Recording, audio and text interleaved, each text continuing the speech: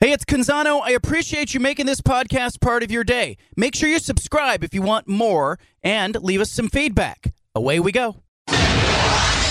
Initialize sequence. Welcome to The Baldcast, a production of John Canzano's Bald-Faced Truth.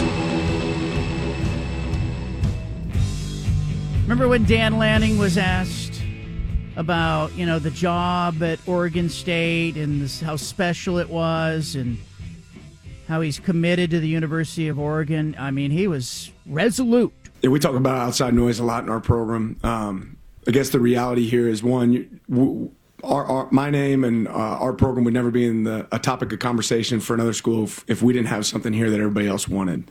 And the reason we have something here that everybody else wants, that's because of what our players, our coaches, the support that exists here at Oregon have created. I think I've been really, really clear here since day one.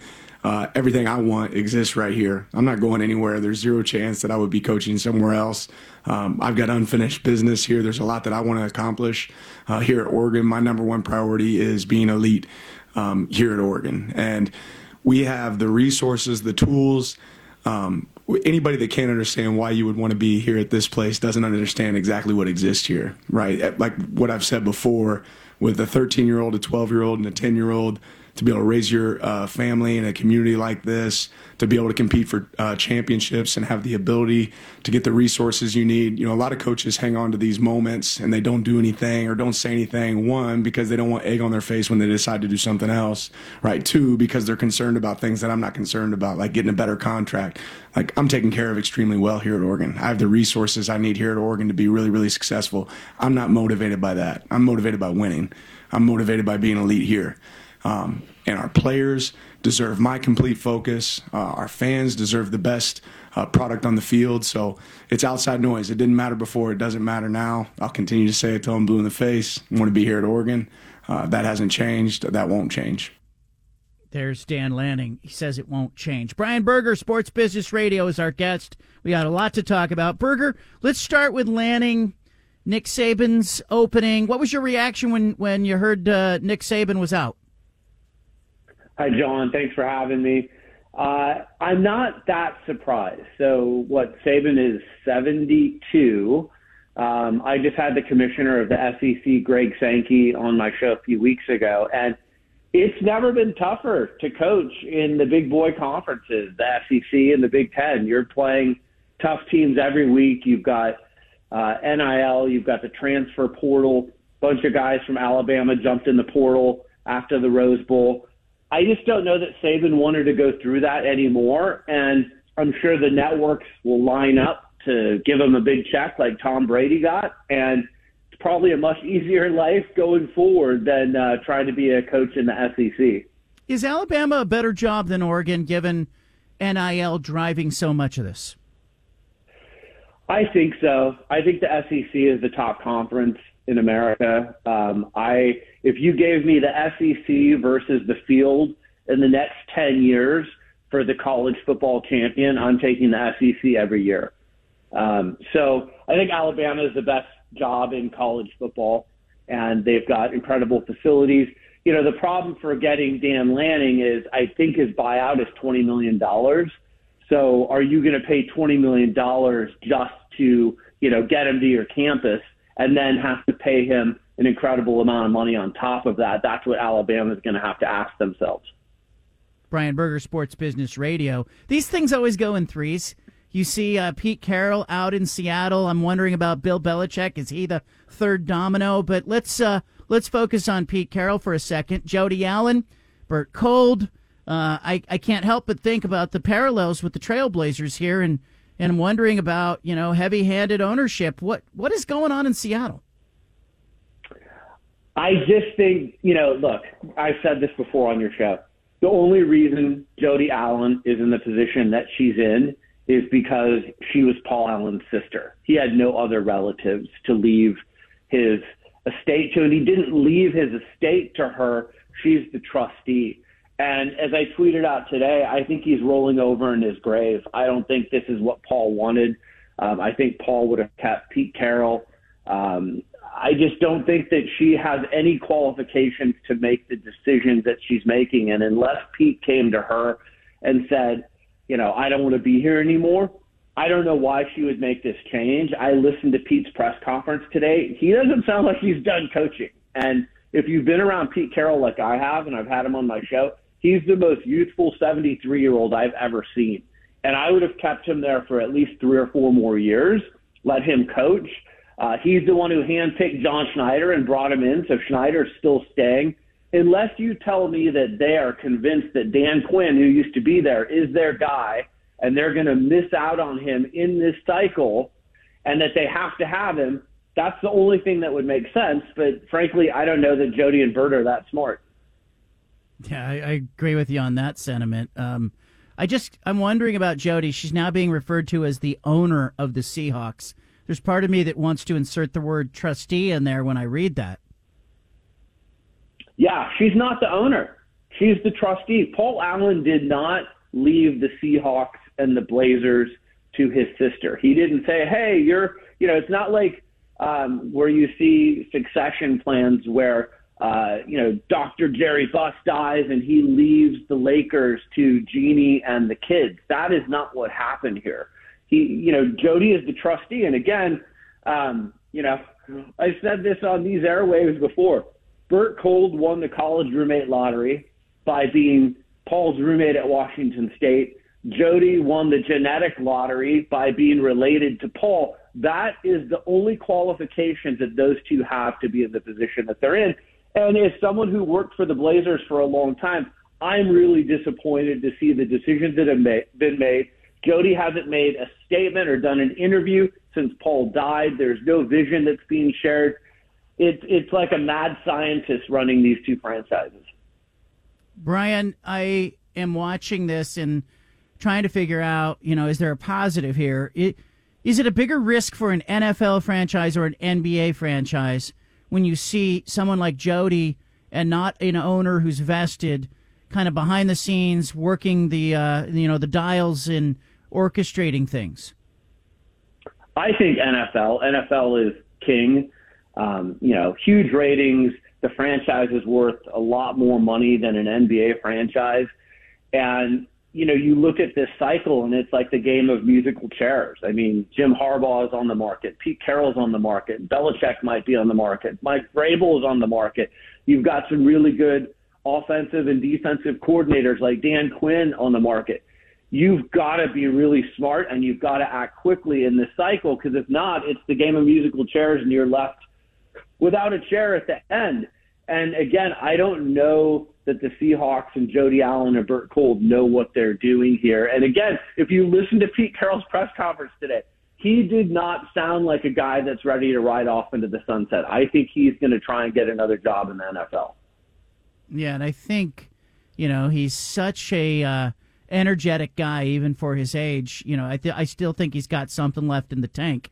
What's the right kind of hire for the Seahawks as you look at, is it a college coach like Jim Harbaugh, Kalen DeBoer? Is it someone else? Do you go to an NFL coach? What do you do if you're the Seahawks? I think it's Dan Quinn. I really do.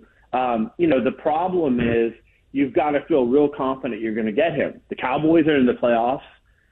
How soon can they get permission to speak with him?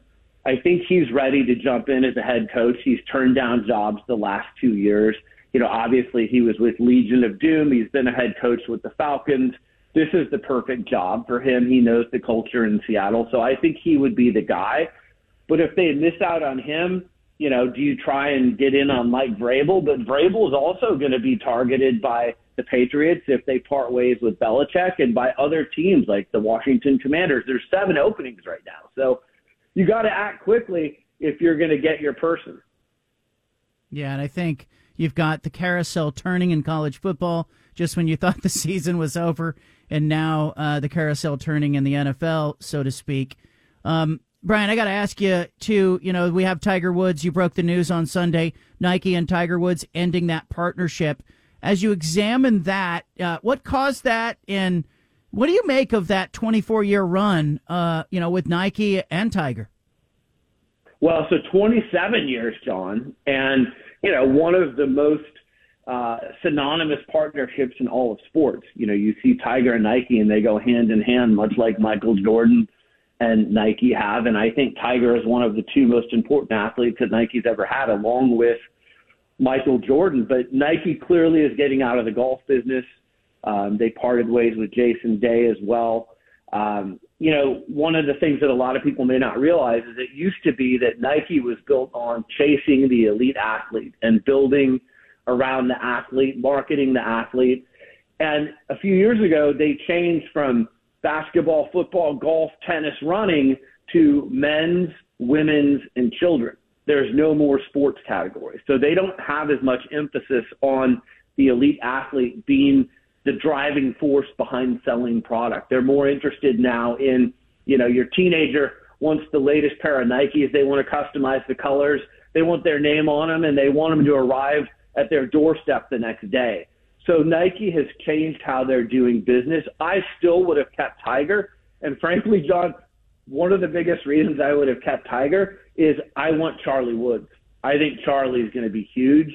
And now that they've parted ways and gotten out of the golf business with Tiger, you probably lost out on Charlie as well. So I reported that I think Tiger's going to On Running, which is where Roger Federer went in 2018. He got 3% of the company for $300 million. Tiger probably gets a similar deal, but there will be other companies like TaylorMade and some other startups that I'm sure will aggressively pursue Tiger. But, as someone who's lived here for a long time and we're in the backyard of Nike, it was sad for me to see Tiger and Nike part ways, but I get it. It's business.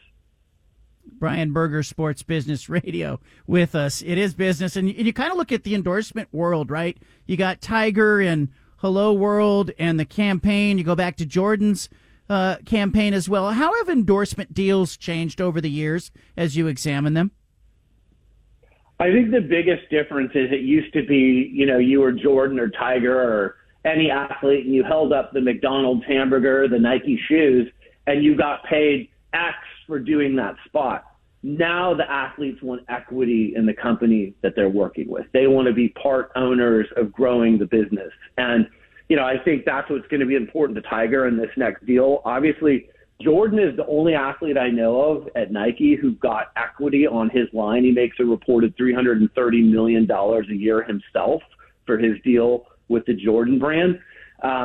Obviously, it didn't seem like Nike was going to go to that level with Tiger because they're not in the club and ball business, and they didn't think he would drive enough sales with apparel.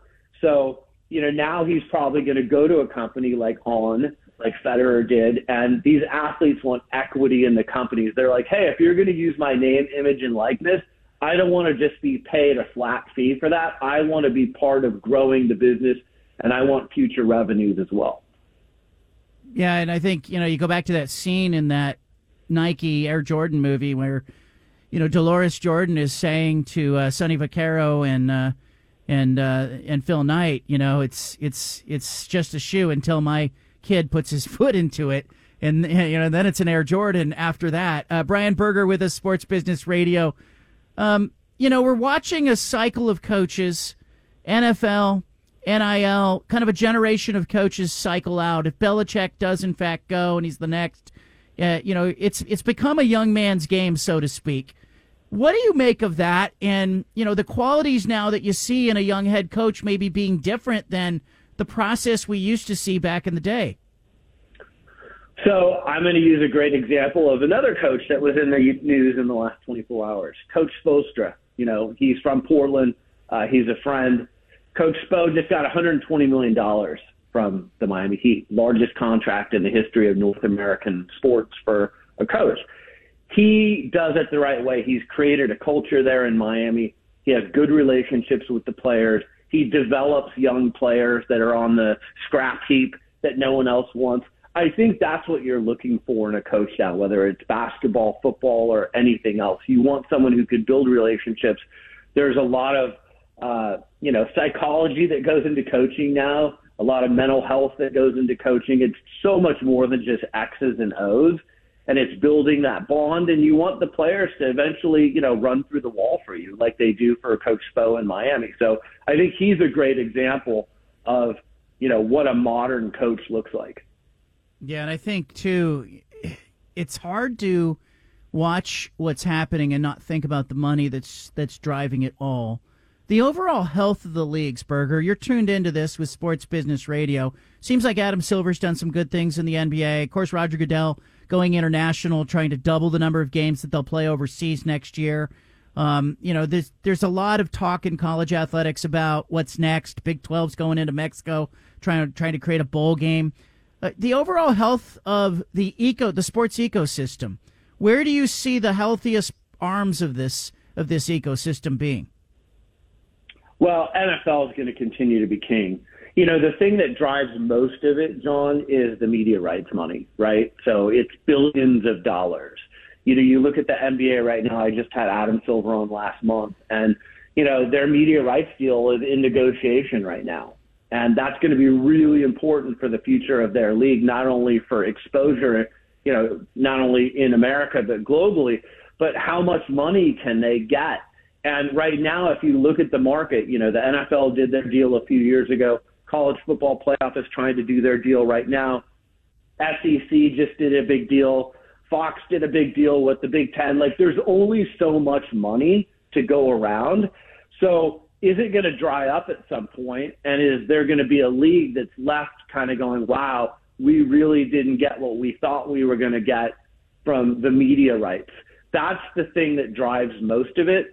Live sports is still the number one draw on TV. 115 million people watched last year's Super Bowl. You're not going to find an audience like that on the planet for something else that's on TV. So that's why you see these media rights being what they are. But really, that's the driving factor for everyone. I also am kind of looking at, is there bandwidth limits here? Because you're watching college football try to be more like the NFL, or literally it wants to be the NFL light. And obviously the NFL now playing games, going to creep into Saturday. Expanded playoff could creep into the NFL season. Do you see a ceiling here, Brian, where maybe, the media rights revenue isn't there as they negotiate new deals, or maybe the attention span of the consumer is challenged? What do you see as sort of the limitations as everybody's trying to capture new revenue and new eyeballs? I mean, there's definitely limitations, right? That's why we don't have the Pac-12 anymore. They didn't have media rights money. And, there were other factors, as you know better than anyone, John. But, if there had been a big media rights deal, the Pac-12 would probably still be in existence. But the money is going to dry up at some point. The other big piece of the pie when you're looking at revenues for these leagues and the teams is sports gambling. There's about 30 states right now in the U.S. that have legal sports gambling. It's a big reason the Dallas Mavericks just sold. They think that sports gambling is going to come to Texas. It's going to be legalized. They're going to be able to build, a casino in downtown Dallas. So the gambling is also going to drive a lot of this, and who can get the gambling money. So those are the two big things, gambling money and sports media rights. But there's only so much of it to go around. So it is going to be interesting to see who gets it and who doesn't. Yeah, and I kind of look at, the NBA, Mark Cuban's getting out of the game. Do you make sense of Cuban getting out? He must know something that we don't know. Either that gambling is going to be legalized in Texas soon and he can maximize his value and still, retain basketball operations control. But, there's something there that we don't know yet as to why he did this. I don't buy that it's because he's running for a political office or something. But, John, that's why some of these people are really smart. They see the tea leaves, or they see around corners before others do, and they get out at the appropriate time. And, I think Nick Saban is getting out at the appropriate time. Mark Cuban probably getting out at the appropriate time. We'll see what Bill Belichick decides to do, but they have lots of information that we don't have access to in order to make informed decisions. All right. The hires that are open, you've got the Seahawks looking for a coach. You got Alabama looking for a coach. Which one of those two is more intriguing to you from a media standpoint as you're kind of watching this unfold? Wow. That's a hard one. I mean, a lot of people think, that we're buried up in the Pacific Northwest, and Seattle's certainly in that category. So I might lean Alabama. And I think with the new SEC deal with ESPN, and the increased exposure for the SEC. And like I said earlier, I think Alabama is the top job in college football.